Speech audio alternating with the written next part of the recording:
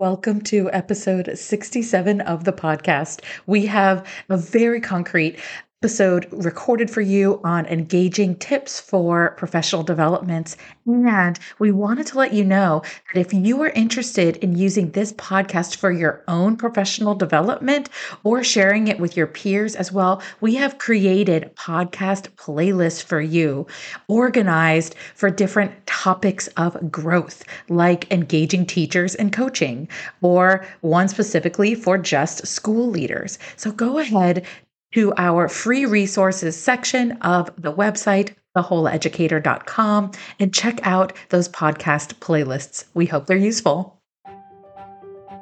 Welcome to Coaching the Whole Educator, the podcast that helps instructional coaches, teacher leaders, and school leaders.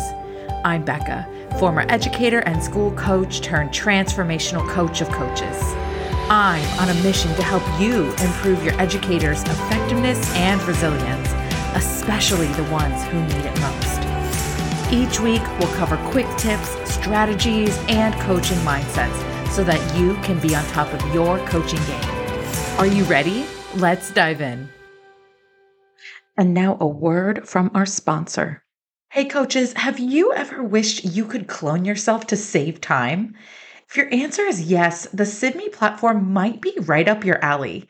With my own work, I use the SIDME platform to connect with my coaches and leaders and stay organized when I'm not there. The app is super easy to use, and I love the video feature where teachers can film lessons and coaches and leaders can record video reflections. This app saves me a ton of time and is a game changer in terms of being able to truly connect to my people in between visits when I'm not there. I can even stay organized with the individualized resources section for each person I'm coaching all in one place. And I don't know about you, but I like to try something before I buy it. Because of that, I've gotten SIDME to let you try the platform for free first to see if it's actually a good fit. If you're interested, go to sidme.com/TWE to check it out and claim your free coaching package. That's SIBME.com/TWE. Or click the link in the show notes. Hello, coaches and leaders. I have the incredible Tammy Shaw back on the show. And I wanted to bring her back on today to share with you very concrete things that she does in preparation for highly effective professional development. So welcome to the show, Tammy. Thanks for having me, Becca. This is one of my favorite topics. Our previous episode was called How One District is Retaining Early Career Educators. This is episode 54 if anyone wants to listen to it. But if you haven't listened to it yet, Tammy, I would love you to share just a brief, your brief journey in education. The super brief version is I have 16 years in public education. And most recently, I was a professional development specialist for the third largest district in Oklahoma. And I am currently an organizational development trainer. So I partner with companies and organizations through Francis Tuttle, a career tech district here in Oklahoma. And the idea there is that if we're equipping students for the workforce, then we want the workforce companies themselves to be strong so that those students entering the workforce have great places to go. So I get to be part of helping those organizations get better with communication and team building and leadership. I love it. So you're bringing your facilitation strengths into working with adults, like where our children are going to work, right? Exactly. Love this. Okay. So I want to dive right in because you have a lot to share with our folks, but I want you to share, you have these facilitator tips, and I would just love you to share with everyone, how do you think about them? What do you do when you are preparing to work with educators and facilitate professional development with them? So I'm going to ask you before I answer and give some of my facilitator tips, what are your pet peeves when you attend a workshop? Yes. My pet peeves is when people talk too long and don't give me a chance to practice what they are talking about. I'm a highly experiential learner. And I do not ingest information well auditorily or even visually. Like I have to do and practice. And I believe adult learners do as well. Everyone listening should pause and write down their pet peeves right now, because we all do this. We judge when we're in workshops. We get annoyed by different things. And chances are, if you do that and you make your pet peeve list, you're basically creating your facilitator tips for yourself. One of mine is I hate when people give their resume. When they spend the first 5 minutes, whether it's a workshop for an hour or a whole day, and they like tell me all the places they've worked, and it's like they're trying to make me believe they're credible instead of just being credible by leading the learning with really great knowledge and having designed the lessons. So ditch your resume at the beginning. I wanted to share one of the facilitation strategies that I learned from you that I currently like renamed. I used to I used to build credibility, which is where do I stand, right? So you created this amazing opening activity that you called the continuum activity, where everyone stands in a line and we have, we make two ends of a continuum and stand over on one side if you like to, relax on vacation, another one if you like to do activities, and then anywhere in the continuum where you are, which I named Where Do I Stand?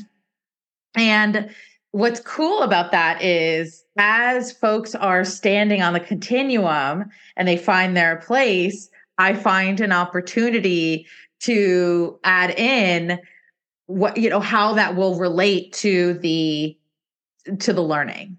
Right. And anecdotally as well, I'll say, hey, when I'm working with coaches and leaders, this and this and this happens. I want you to think about. And so I love that you shared that tip. And I wanted to give like a real life example of how you can do it. You can have an opening activity, for example, especially if you're really thinking maybe these are strangers, maybe you're facilitating for strangers, or it's a brand new school year, there's a lot of new teachers, right? They don't know anything about you, right? Having a experiential opening activity that builds credibility could be a way that you do that.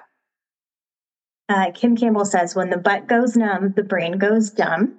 So getting people up and moving is very effective. And we all see through icebreakers for the sake of icebreakers. Like your hyper social butterflies might love them because they get to be up and talking to people. But the majority, if there isn't content to it, if there isn't an actual connection to the learning, we get kind of annoyed. And when you can tie your continuum, your where do I stand, just like you said, to phrases that make me reflect on the topics we're about to go into. Like if you're talking about types of resistance or how we react to feedback in different scenarios, now I'm moving, connecting, and thinking about the learning. So we're ditching the icebreakers and we're tying them to meaningful learning while people are up and moving. Yes. Ditch the icebreakers. I have a blog on that actually. Yes. So important. Which is so fascinating because one of my facilitator tips is you should have something people are doing the moment they walk in. Mm-hmm. It may be like quotes around the walls and they have to stand by the one that resonates with them. It may be a prompt on screen that they're writing, but you want to buy your late stragglers some time without wasting everybody else's time. And you want to avoid that awkward lull of like, I got here early. Now, what am I supposed to do? So those things shouldn't be like just coloring pages. They should be meaningful, attached to the learning. I love that. Yeah. I like how you said overly corny. I think that's another pet peeve of mine. It's like it like hurts in my body. And sometimes if I'm a participant, I won't do it if I think it's too corny. And I think we buy into the authenticity of the person facilitating. So, there's probably 1 in 20, I'm making up that ratio. I have no idea if that's research based, but 1 in 20 facilitators who are just genuinely corny, and we might love them for it and lean into it. But the rest of us, we're just being corny if we're being corny, and nobody needs that. Nobody wants that. So being yourself is an important part too. Yeah. And knowing who that self is, not trying to fit into a box or an image of maybe who a previous leader or facilitator was. Don't try to emulate them, like be yourself. So as you're finding your authentic self facilitating and you're trying to make your topic memorable, Becca Silver may be an amazing storyteller. Tammy Shaw is not. So like I can get an anecdote here or there that I really had to plan for to make it like, oh, I can make them laugh for a second. But I'm not a great storyteller and I don't need to pretend that I am, but I have to find other ways to make the learning memorable. Yeah. No, that's really, so when I'm planning PD, I have what I want them to learn and then how I want them to interact with the information. And Yes. so I'm constantly asking myself as I'm creating PD, how do I want them to interact with the information? And it is rare that I provide information, new learning that they're not interacting with, like very, very rare. Because it almost, to me, this is my mindset. I'm like, why am I even presenting on it? Why am I even sharing this with them if I'm not going to help them interact with it? But planning that, I want to be careful not to throw people under the bus because I think all of these rookie mistakes versus pro tips are really common missteps. So, in myself included, I'm not perfect at this. But I think we will say, you'll see people present and they'll have their content. Mm-hmm. And then they'll say, now we want to give you some time to work on this at your table. Mm-hmm. And then 12 minutes later, I, as a participant, am like, can I just go work in my office? Like I don't need work time.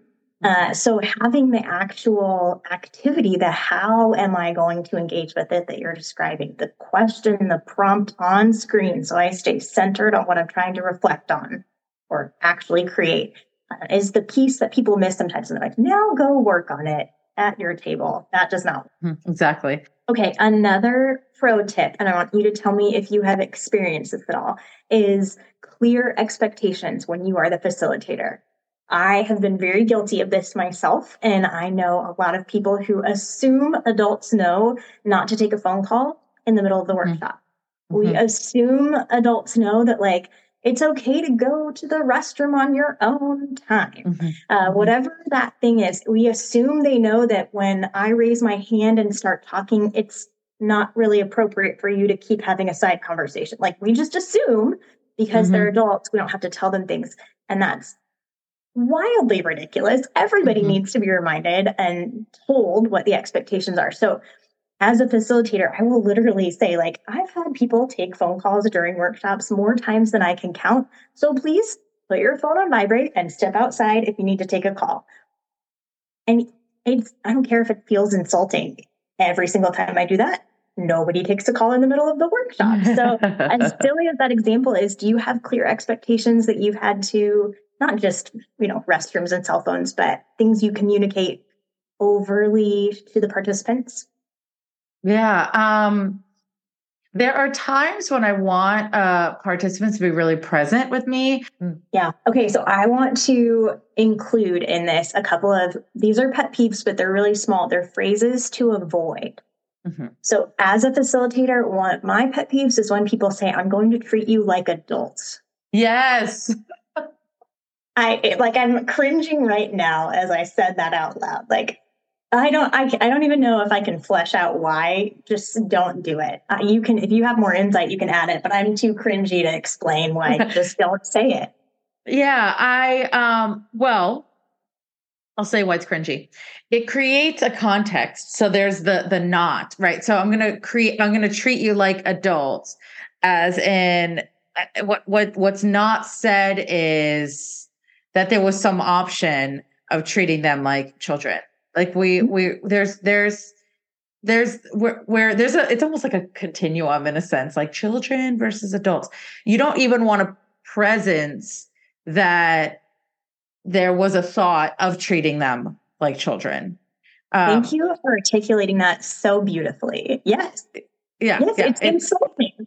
Yeah. I didn't even consider treating you like children because I know you're an adult and I'm a skilled professional development facilitator who takes responsibility for adult learning. And I do my research in understanding how to work with adults. Well, and as facilitators, people connect with us because they know what we believe about them. Like, people infer how you feel about them. If you think they're smart and they just haven't learned this yet, you approach that content really different than if you're like, these dumbos have never even looked at this book before. Like people pick up on whatever you believe about them. So you hit the nail on the head for me. Okay. The one other pet peeve negative phrase is, and it's a little bit smaller than the cringy one, but watch out for, as facilitators, when you're saying things like, man, I know it's Monday, but we can do this. Or I know it's early, but I know it's after lunch and you're probably ready for a nap.